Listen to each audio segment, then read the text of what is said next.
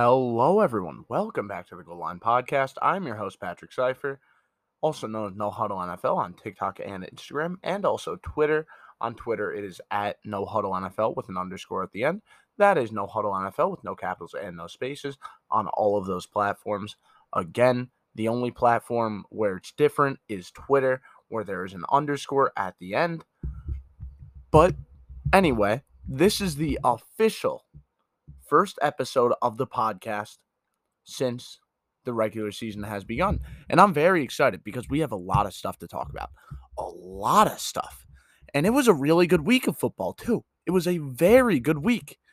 Now, fantasy football players, such as myself, it sucked. It did. It absolutely did. People that drafted running backs early, again, me, got absolutely screwed over. I had a team of Aaron Jones and Najee Harris, so that means my two running backs, my two first picks, combined for 15 carries.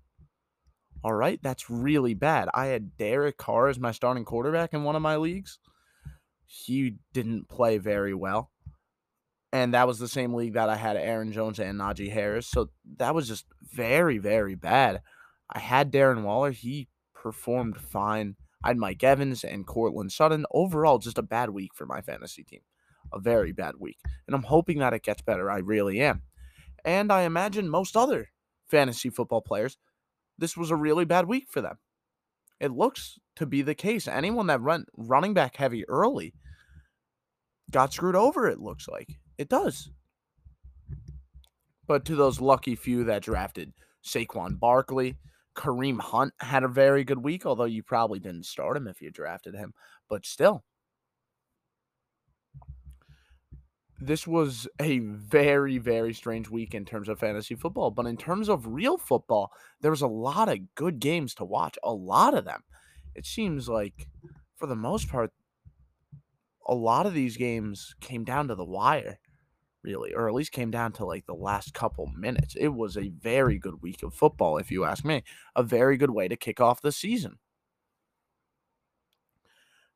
And there's so much stuff that I'm super excited to talk about on this podcast. Sadly, I can't go on, a full hour and 30-minute tangent like I would like to because I'm a junior in high school. I'm on a football team. And I have a lot of homework, man. It's really difficult. And I'm recording this on a Wednesday, so I got school tomorrow. I got to get a decent amount of sleep because I also have practice. It's going to be difficult for me to get as much content out as I would like. And it's going to suck because I won't be able to get, an hour long episode out of this podcast, which makes me very upset because there's so much stuff that I want to talk about. And I won't be able to post, the TikTok, the Instagram post, the Twitter post. I'm not going to be able to post those as much as I would like to because I'm just so busy at the moment. But still, I'm out here uploading this podcast, recording it. It isn't going to be as long as I would like, sadly, but I think I still have a decent amount of content here, and I hope that you enjoy. The first thing that I want to talk about is that Vikings game. They put the league on notice here, winning 23-7 against Aaron Rodgers and the Packers. This is a team that a lot of people are saying, this is finally the year they make a Super Bowl run. The Packers defense is severely underrated, all that stuff. And the Packers on paper look like a pretty damn good team. Don't get me wrong. But what the Vikings did to them this week came out of nowhere. Now, I expected it. There were a handful of people that expected it. But for the most part, to the casual fans especially, this caught people off guard. This absolutely did. If you're a Vikings fan, there's a lot of reasons to be optimistic. A lot. What Kevin O'Connell seems to be doing for that team, now I know it's early in his career as a head coach, but I'd be super optimistic. Justin Jefferson, he's going to, I think at least, he's going to have an MVP caliber season at the wide receiver position. I really do think that. And I've been saying he's going to have an incredible season for a while. And part of that is because of Kevin O'Connell. Kirk Cousins didn't look half bad. Dalvin Cook underperformed, and that tells you, like, this offense still has room for improvement, despite absolutely torching a defense that a lot of people really like. Then defensively, that pass rush, Danielle Hunter and Zadarius Smith, oh boy. Now, Zadarius Smith, you could tell he was gassed up because he was playing his former team. His former team that he believes, kind of did him dirty. But if he can continue to play at least like 80%, maybe 85% as well as he did in that Packers game, the Vikings defense is going to be a dominant unit. It's already going to be dominant, right? The secondary still kind of worries me. All right, it does. But it didn't really matter in this Packers game. It did not. Because Rodgers, I don't know what was going on, but he did not look good. He did not look good, Aaron Rodgers. Now, I know the offensive line and, the Vikings pass rush was really getting in his face. That's not his fault. And his wide receivers were not doing too well. I think we all saw the drop by Christian Watson down the field. And he didn't have Allen Lazard. So, like, the Packers are going to bounce back. Like, we all know this. We saw week 1 last year for the Green Bay Packers, where they played against the Saints, a team that they were much better than, to be frank. And they kind of got crushed. But then for the rest of the season, they were on fire. I remember my reaction to that. I had Pat O'Keefe on the podcast the week after that, and we talked about it, and we were saying, like, oh, wow, is Aaron Rodgers really going to look this bad for, like, the entire season? Is Jameis Winston a superstar quarterback? Because he looked like it in that game. But no, it was just a bad week for the Packers. It was just that simple. And I think that's what it was here, too. The Packers just had a bad week. Plain and simple. Week 1. Allen Lazard's going to come back. They're going to look better. I hope for the sake of my fantasy team that Aaron Jones does more for the team. Still, though, Vikings fans, I'd be super optimistic right now. Packers fans, I wouldn't be too worried. I wouldn't. But there was another NFC team that severely underperformed their expectations in this opening week. In fact, in the opening game. I know that this wasn't an overly recent game, but I haven't got a chance to talk about it. The Rams and Bills game, in which the Rams kind of got humiliated in front of millions of people, because a lot of people were watching that game, considering that was the start of the season and a very good matchup overall. Now, listen, the Bills are very good. That's no secret, right? But there is no reason that a team that won the Super Bowl the year prior should be getting dominated in every facet of the game. That just shouldn't happen. There's no reason. Unless they're banged up or injured. And yeah, the Rams have a little bit of injuries here and there, but still. The Rams were getting dominated in every single facet. There was not a single aspect of the game, or there were not many aspects of the game that I would say that the Rams did better than the Bills in. Their offensive line, especially for the Rams, looked absolutely horrendous. There is no sugarcoating it. There is no sugarcoating it. The Rams' offensive line, without Andrew Whitworth, this guy, Noteboom, terrible. Terrible. I mean, listen, it was only one game. It was only one game. They paid this guy a lot of money, though. A lot of money. Despite the fact he didn't really get many snaps in the NFL at the time. Because Whitworth. But they gave him a huge contract. So that made me think, oh, they've seen him in practice. They've probably seen what they need to see. He's probably pretty good. He got violated by Von Miller in this game. The entire game, basically. He won a couple of reps early, but eventually Von Miller is just wrecking him every play. Every single one. And it wasn't just Joe Noteboom. Rob Havenstein didn't play very well either. Of course, Aaron Donald won his fair share of matchups, which is great for the Rams and their pass rush. But that secondary for the Rams didn't look good at all. I mean, you had safeties getting stiff-armed by a quarterback, but that being said, it is the best quarterback in the league, so take it with a grain of salt. But still, they couldn't stop the Bills' passing game at all. And even the defensive line, other than Aaron Donald, didn't play that well. They just didn't. It's just that simple. It really is just that simple. The Rams just simply played poorly. The only players that played well were Cooper Kupp and Aaron Donald.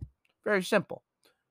Let me name the main player that didn't play well, that I don't think is going to play well for the rest of the year, in all honesty. And that's Matthew Stafford.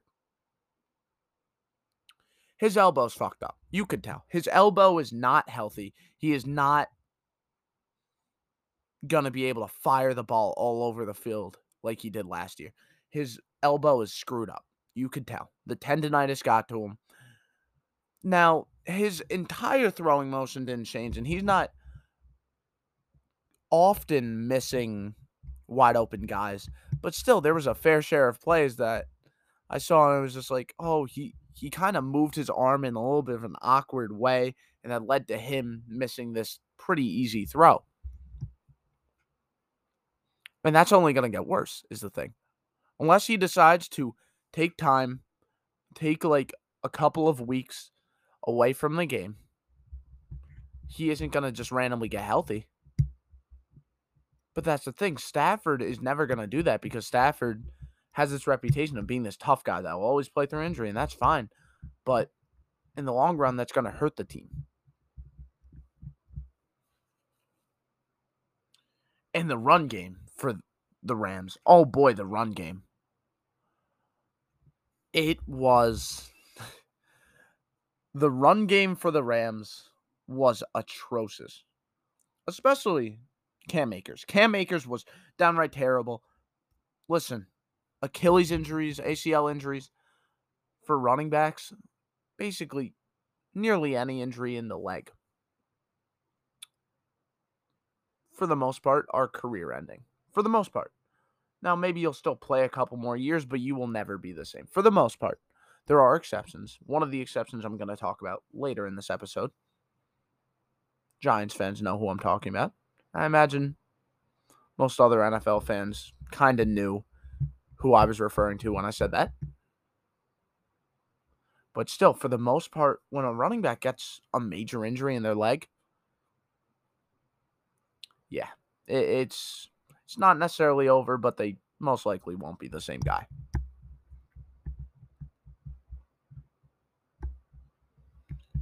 So Cam Akers was terrible. And Darrell Henderson seems to be the lead back there, and even he wasn't overly good. It's hard to tell if that's because of the offensive line or he's just not great. Cooper Kupp still had a good game, but no one else did on the offensive side of the ball. On defense, Aaron Donald had a good game. No one else did, including Jalen Ramsey. Jalen Ramsey is this cornerback everyone hails as the best cornerback in the league, and I think he is an elite corner. But he sure as hell did not look like it, as he got burnt several times in this Bills game.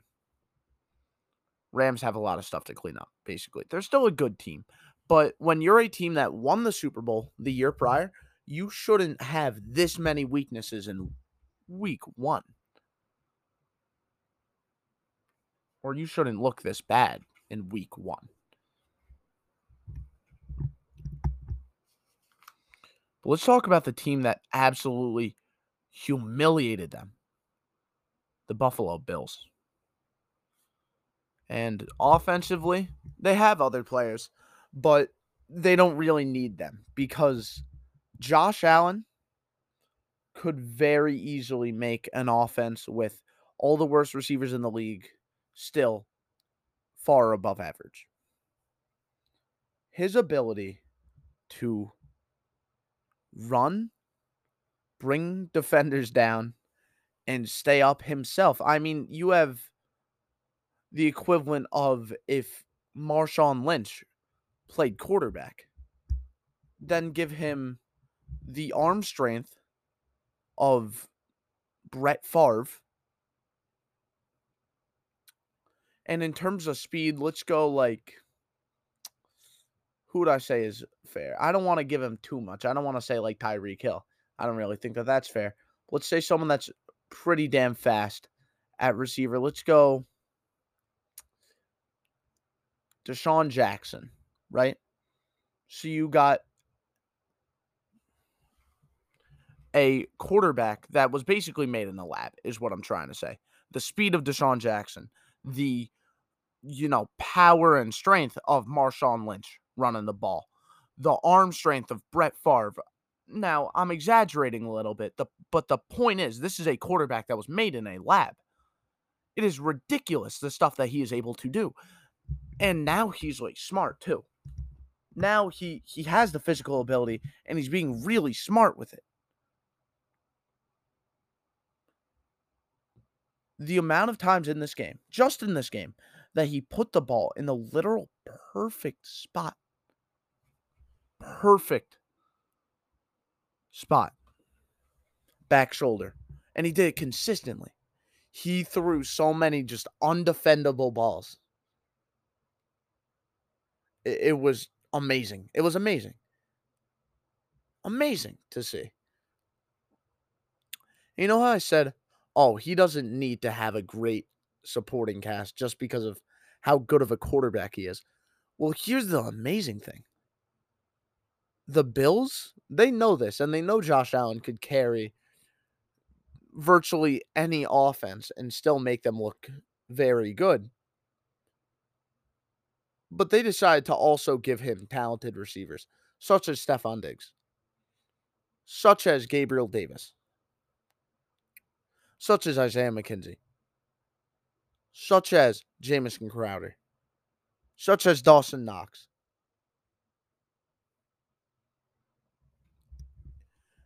It is ridiculous. I don't really know how offenses are supposed to, I don't know how defenses are supposed to stop the Bills.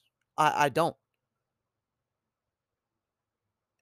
They haven't punted in an NFL game in, I want to say their past 3 games, they haven't punted once.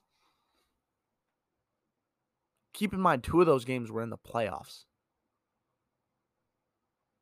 It's not common to go a full NFL game without punting, especially against last year's Super Bowl champion.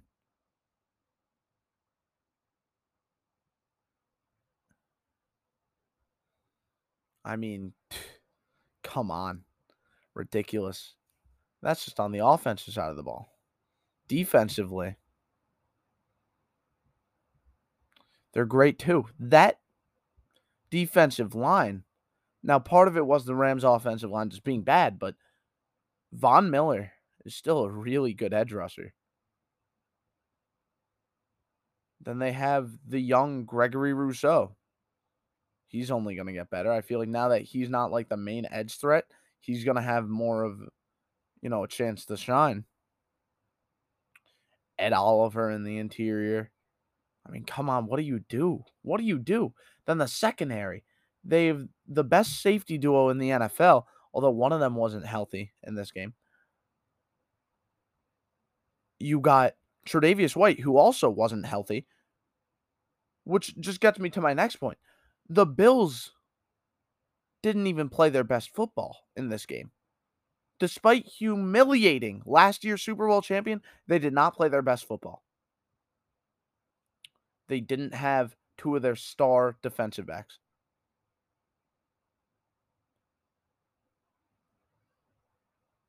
Their offense is just getting used to a new scheme. This is their first game with their new offensive coordinator, which, by the way, I think he has done a very good job in this game.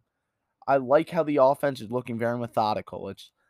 although they have the ability to score quickly with deep plays down the field, that's not really what they're about. That's not really what this offensive coordinator wants, and I really like that because Josh Allen can execute the scheme very well.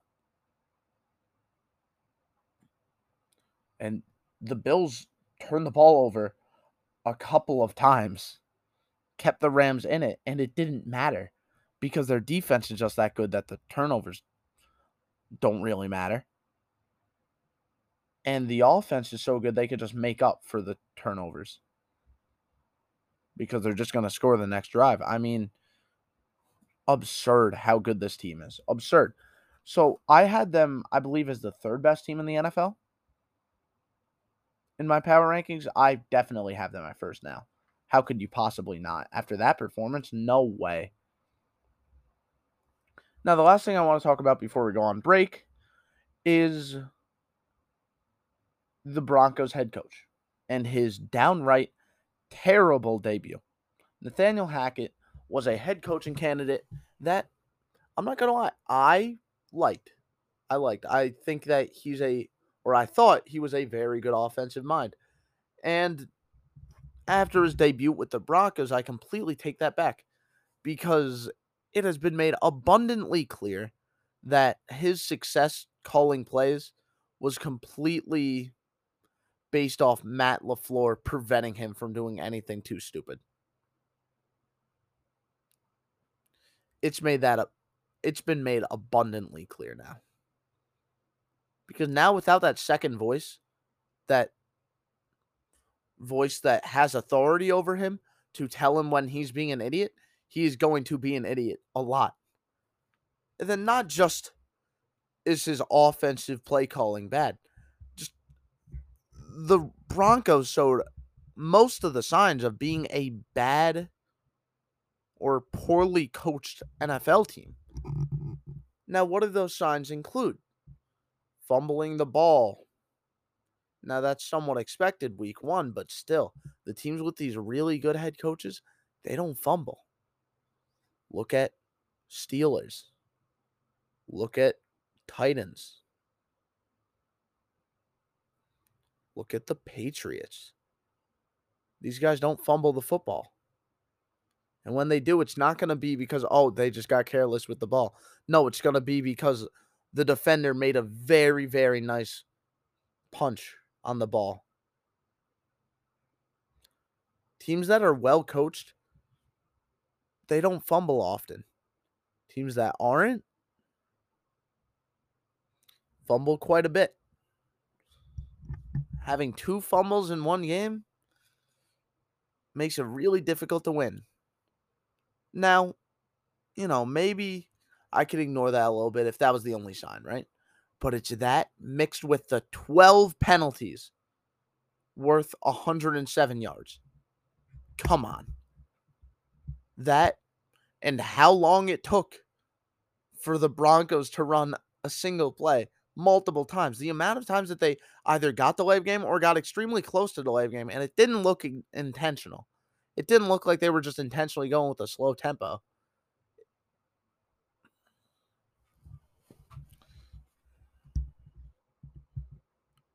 And then the play calling. Oh boy, the play calling. Let me just say this. So, if you're a head coach, right, in the NFL, or if you're an offensive coordinator, just a play caller on offense, and your team is on the goal line with a running back like Javonte Williams, who is pretty damn good. I think a lot of people would agree on that. He's a pretty damn good running back. And you want to run the ball into the end zone from the goal line. Makes sense. Would you line up under center or in shotgun formation? Where it's difficult to push the pile forward. That shotgun formation, like running back can't really get as much momentum in order to go forward and get extra yardage. That shotgun formation, yeah, that one. Which one do you think would allow your running back to have the most success on the goal line? Going under center like a normal human being, or being stupid trying to get too cute and going in shotgun formation? Which one? Oh, you have common sense and you pick the under center one? Good for you. You're smarter than Nathaniel Hackett. Good job. I mean, it makes no sense to me. Absolutely ridiculous why they did this. And they didn't just do it once, they did it twice. One of them ended in a fumble because, of course, it did. And then the other one didn't work either. And then speaking of the goal line, I mean, the team just wasn't successful at all in the red zone. The amount of red zone trips they had without doing anything other than kicking a field goal, I mean, it was absurd. If the Broncos at least convert half of those red zone trips into touchdowns instead of field goals, they don't just win this game. They win this game by 2 possessions at least. It was a terrible, terrible showing for Hackett. It really was. And the worst of all, I didn't get to the worst of it. That last drive. That last drive to attempt to win the game with 4 minutes left. Horrible. Terrible, I tell you. So, the Broncos, they were losing in this game that was supposed to be a revenge game for Russell Wilson. A lot of people would refer to it as that. They were losing 17-16 in the fourth quarter with 4 minutes left, and they're getting the ball back. So, the Broncos have all 3 of their timeouts. And by the time they got into Seahawks territory, there was only 1 minute left, and they didn't use a single one of the timeouts. Eventually, they come across a 4th and 5. This is the literal play after they get into Seahawks territory. The clock is running. And they have a minute left. But for some reason, they decide to run the clock out. I thought that they were trying to get him to jump off sides or something. I couldn't really tell. Then they call a timeout right before they get a delay of game. And the kicker walks out. Again, they are on the 46. The Seahawks 46. The kicker comes out. They're down 1. And the kicker is attempting a 64-yarder, which is the second longest in NFL history, if he were to make it.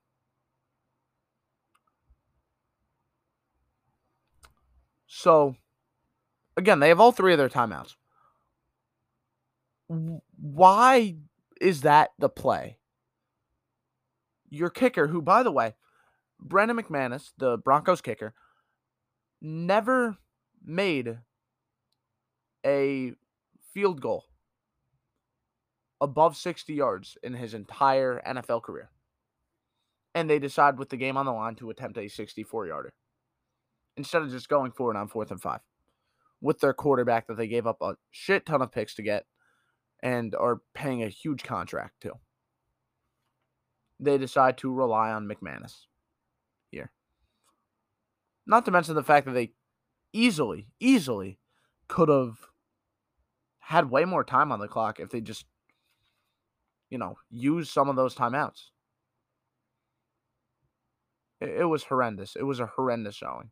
The clock management was terrible. The decision at the end of the game to go for a field goal was terrible. I mean, again, you give up so much for a quarterback and you pay a quarterback so much. Why would you not put the game on his shoulders? Instead, you decide to go for the nearly impossible with a 64-yard field goal. You're just asking for 5 yards. It's not a ridiculous task.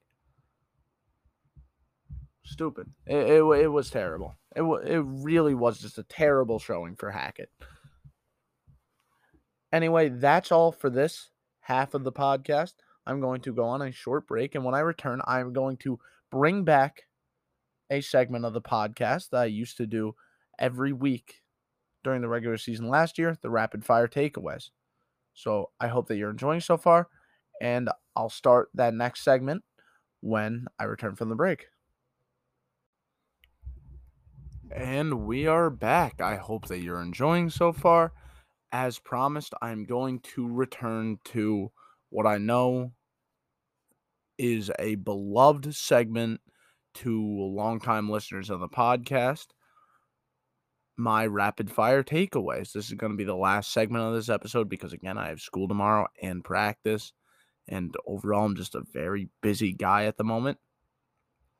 But this is going to be a pretty damn good segment, and it's a very good way of me being able to cover all the games without going on a very long episode, an episode that, again, I just don't have time for. I'm sorry.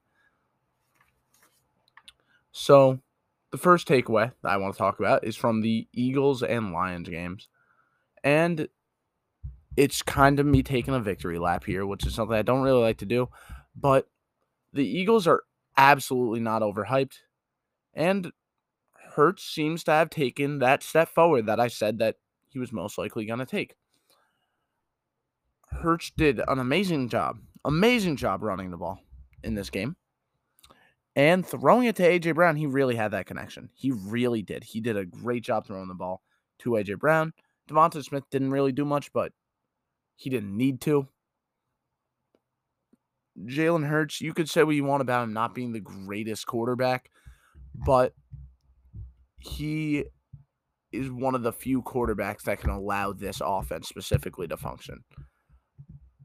I think, while, again, he may not be the best quarterback, he's absolutely at least one of the best quarterbacks for this specific offense, for this situation. There's not many quarterbacks that have the same skill set, the ability to run the ball very well, the ability to throw this good of a deep ball, the ability to place the ball as well as he does. Now, he may not be the most accurate guy, but he places the ball well, and his deep ball is really good. And I think that's part of the reason A.J. Brown is such a good player for this team, for Jalen Hurts specifically. And Miles Sanders also looks pretty good. And like I said, the defense is a really good unit. The defense didn't play quite up to the potential that I said that they have, but it's the first week. I'm expecting them to only get better from here. My next takeaway is not really a takeaway, but I just want to go over every game a little bit. It is nearly impossible to take away anything from that Chicago versus 49ers game.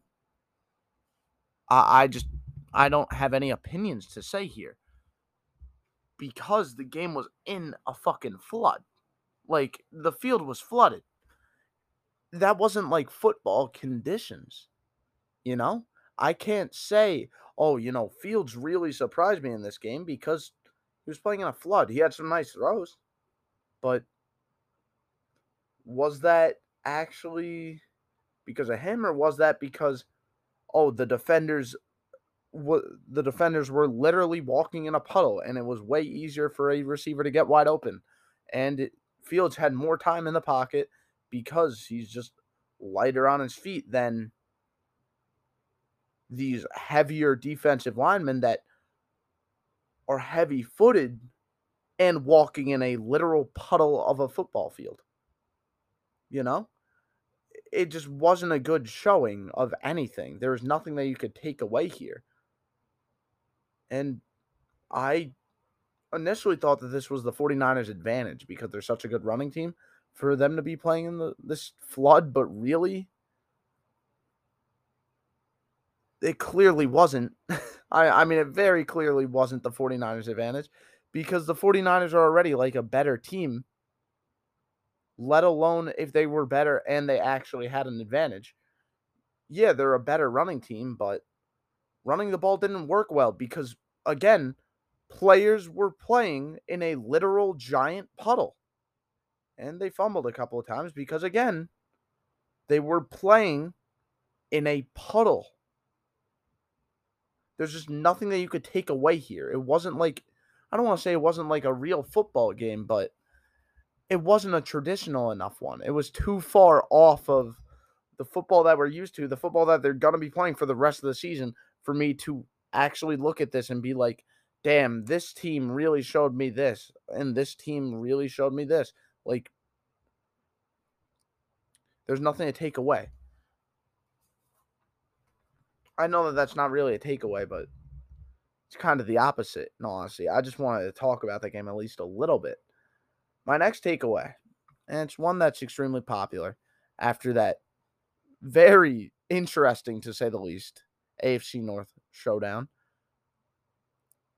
The Steelers' offense is terrible. Like it's horrible, horrendous. Might be the worst in the league. I mean, you force what? They forced 5 turnovers. I want to say it's 5. They forced 5 turnovers. The Steelers didn't turn the ball over once. Yet they were so bad at just offense overall that the game still went into overtime. And they only put up 20 points. After 5 turnovers. 5 turnovers. And they were only able to get 20. I know the Bengals have a good defense. I get that. But 20 points when you force 5 turnovers and the game went into overtime. The game went into overtime because you couldn't put them away, despite the fact you forced 5 turnovers. The Steelers got bailed out repeatedly by their defense, which is great. The Steelers' defense is a great unit, but their offense is terrible, horrendous. And it's at a point now where you have to blame Matt Canada. You have to. Because all this talk like, oh, now that Big Ben's gone, it's going to look better. Sure as hell doesn't look better. It looks just as bad, if not worse. And Big Ben was a literal husk last year. Najee didn't get the ball much, which pisses me off because of my fantasy team, but even when he did get the ball, he couldn't do anything because the Steelers' offensive line is so trash. And Trubisky just isn't a very good quarterback. The wide receivers didn't really get much done, and it's hard to tell if that's because of Trubisky or because the receivers aren't that good. I think it's the first one, but I need to watch the film more of that one. Maybe the receivers played a bad game. Maybe the Bengals secondary played very well. The Bengals are a good defense, don't get me wrong, but there's no excuse for putting up 20 points in 4 quarters when you force 5 turnovers. It's just a terrible outing.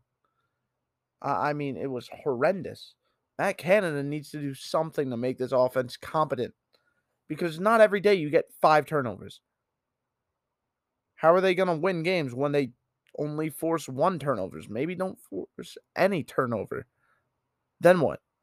I don't even know if this team can win games if they force 2 turnovers.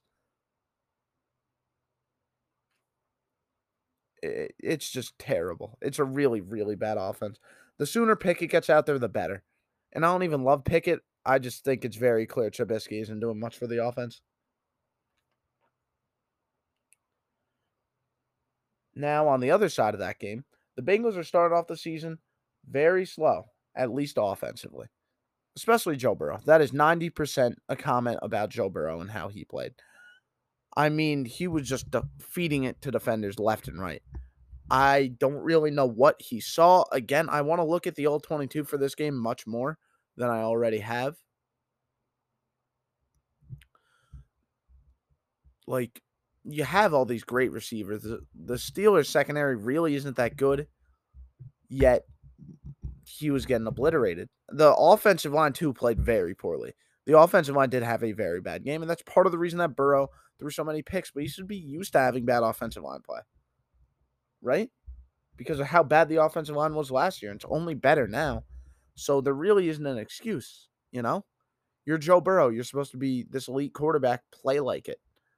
I'm not saying that he is an elite quarterback, but he didn't play like it. And if the Bengals want to make it far, they need to play up to that Super Bowl caliber team they were last year. Joe Mixon played very well, though. You got to give him the credit. Now, to the Patriots and Dolphins game, the Patriots just don't seem to have a plan offensively. They have no identity whatsoever. I mean, I like Mac Jones. Offensive line could be worse. Who's like their main weapon? Do they have a main weapon? Do they need one? What are they trying to do offensively? What's their scheme? What are they trying to expose? There's nothing. There's no plan. It is clear. The defense, fine. Belichick got it. But I look at the Patriots offense and I'm just like, okay, you have players, not great players, but these are, in fact, football players on the field. Now what? What's your plan? What are you trying to do with this player individually? What is, the big thing he adds to the offense? I look at all these players and I'm just like, I guess they're role players because that's what the Patriots are always about, but it's hard to tell what anyone's role is, you know? I mean, I look at this offense. There's a reason it couldn't really do much in this game against the Dolphins. And it's not because the Dolphins played some great defense. It was just Patriots kind of shot themselves in the foot repeatedly. Mac Jones is good, but there's nothing. And it's not like there's no talent. It is no talent, no direction, seemingly no scheme, no plan. I mean, this is what happens when you just can't make a decision at the offensive coordinator spot. This is what it looks like. I had blind confidence the entire offseason just because Belichick is there. That blind confidence is out. I need to see something from this offense. I need to see it soon, or else I am going to absolutely panic. And I imagine Patriots fans are too. Now to the Browns game against the Panthers. The Browns found a way to fully utilize both Kareem Hunt and Nick Chubb. And they're using this to make up for the lackluster quarterback play that they're having at the moment with Deshaun Watson gone. Kareem Hunt has his role, right? He's the receiving guy. But we haven't really, seen that much in his career with the Browns, at least. We're finally starting to. And then he also is the red zone guy, which is fine. You got Chubb as like the workhorse. Then all the like specialty plays, receptions, goal line situations, that's where they pull out Kareem Hunt. And he has the talent to do this. That's the thing. Now, Chubb, I think, would be the better, goal line guy, but Hunt is definitely a good one. It doesn't matter how bad your quarterback play is if you have two running backs that you're very confident in with a great offensive line blocking for them, because then you don't need to really rely on the quarterback except for, the very few situations that you want to throw the ball. But if you're so good at running the ball, you don't really have a need to throw the ball. So you could just do it when you feel somewhat comfortable with it. You're never going to be forced to because you have two running backs that won't get tired because you're switching them out. They specialize in two different things, and, well, they're just both really good. And again, with the good offensive line in front of them, this running game, I don't want to say it's unstoppable, but it is insanely efficient. And this insane efficiency, again, makes it so exposing Jacoby Brissett becomes 10 times more difficult because he's throwing the ball way less. So, yeah, Brissett may not be a very good quarterback, but you're not going to have many opportunities to expose him for that because they're going to be running the ball so much. And why are they able to run the ball so much? Because they're able to they're able to swap out one insanely good running back for another one the second the first one gets hired. It's a very good strategy until, they play against a very good team. Then it may not work well. But until they play against like the Baltimore Ravens of the world, at least I think the Cincinnati Bengals are one of those teams. Until they play against like those really good football teams, they'll be able to get away with this, even with Brissett at quarterback. Then once Watson's there, they'll have two really good running backs and a very good quarterback on top of it. It's going to be really scary.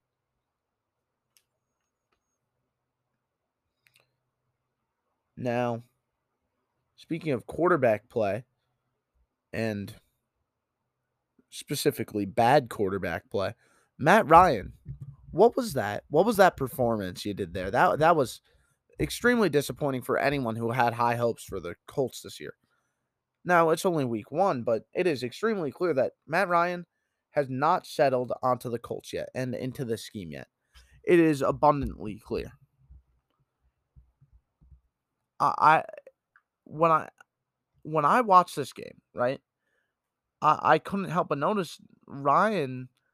He didn't look like a deer in the headlights, but a lot of the time it didn't really look like he knew where to put the ball. And again, I think that's just, you know, he is on a new offense. He's not ready yet. Did they just undermine the Texans here or what? Now I get it. Oh, Jonathan Taylor is a great running back, but the Colts want to make it far. Okay? If they want to make it farther, you have to be able to throw the ball. They tied to the Texans, dude. Tied to the Texans. And that was because when they tried to throw the ball, it just didn't go well. Matt Ryan needs to step it up. Just that simple. Plain and simple. Yeah, the receiver core isn't great. Cool. They brought you in for a reason. Next takeaway. Michael Thomas is still amazing. Amazing. And now we're going to be able to see a different side of him because they have a quarterback that could expand the field. Now, instead of just seeing these repeated in-breaking routes that we saw with him and Drew Brees, now he's going to be able to run the full route tree. And that's scary. That is scary. What Michael Thomas did in week 1 against the Falcons, against A.J. Terrell, who I consider the best cornerback in the NFL, what Michael Thomas did, I think solidifies him as still that guy. Still that amazing receiver he was in 2019. And if he really continues to be that superb talent, he's going to be the best receiver in the league again.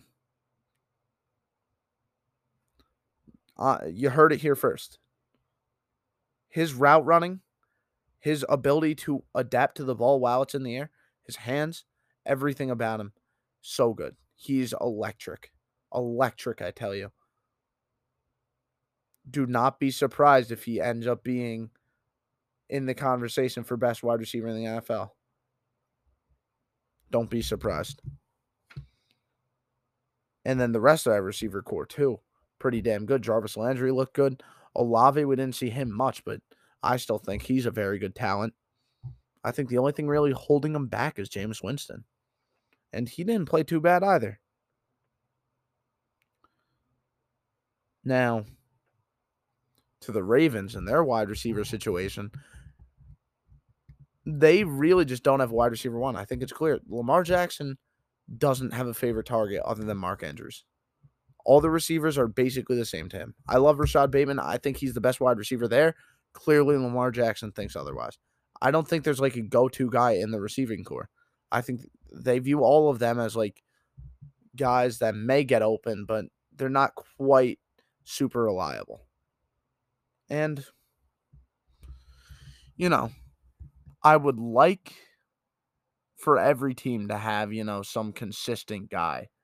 I bet the Ravens would like to have a guy that they know will get open consistently. They just don't have that, and they're going to have to live with it. And it became very clear in this Jets game. Very clear.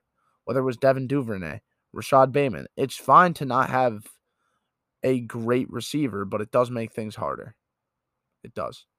Especially when you just don't really know who your best guy is, and it doesn't seem like they do.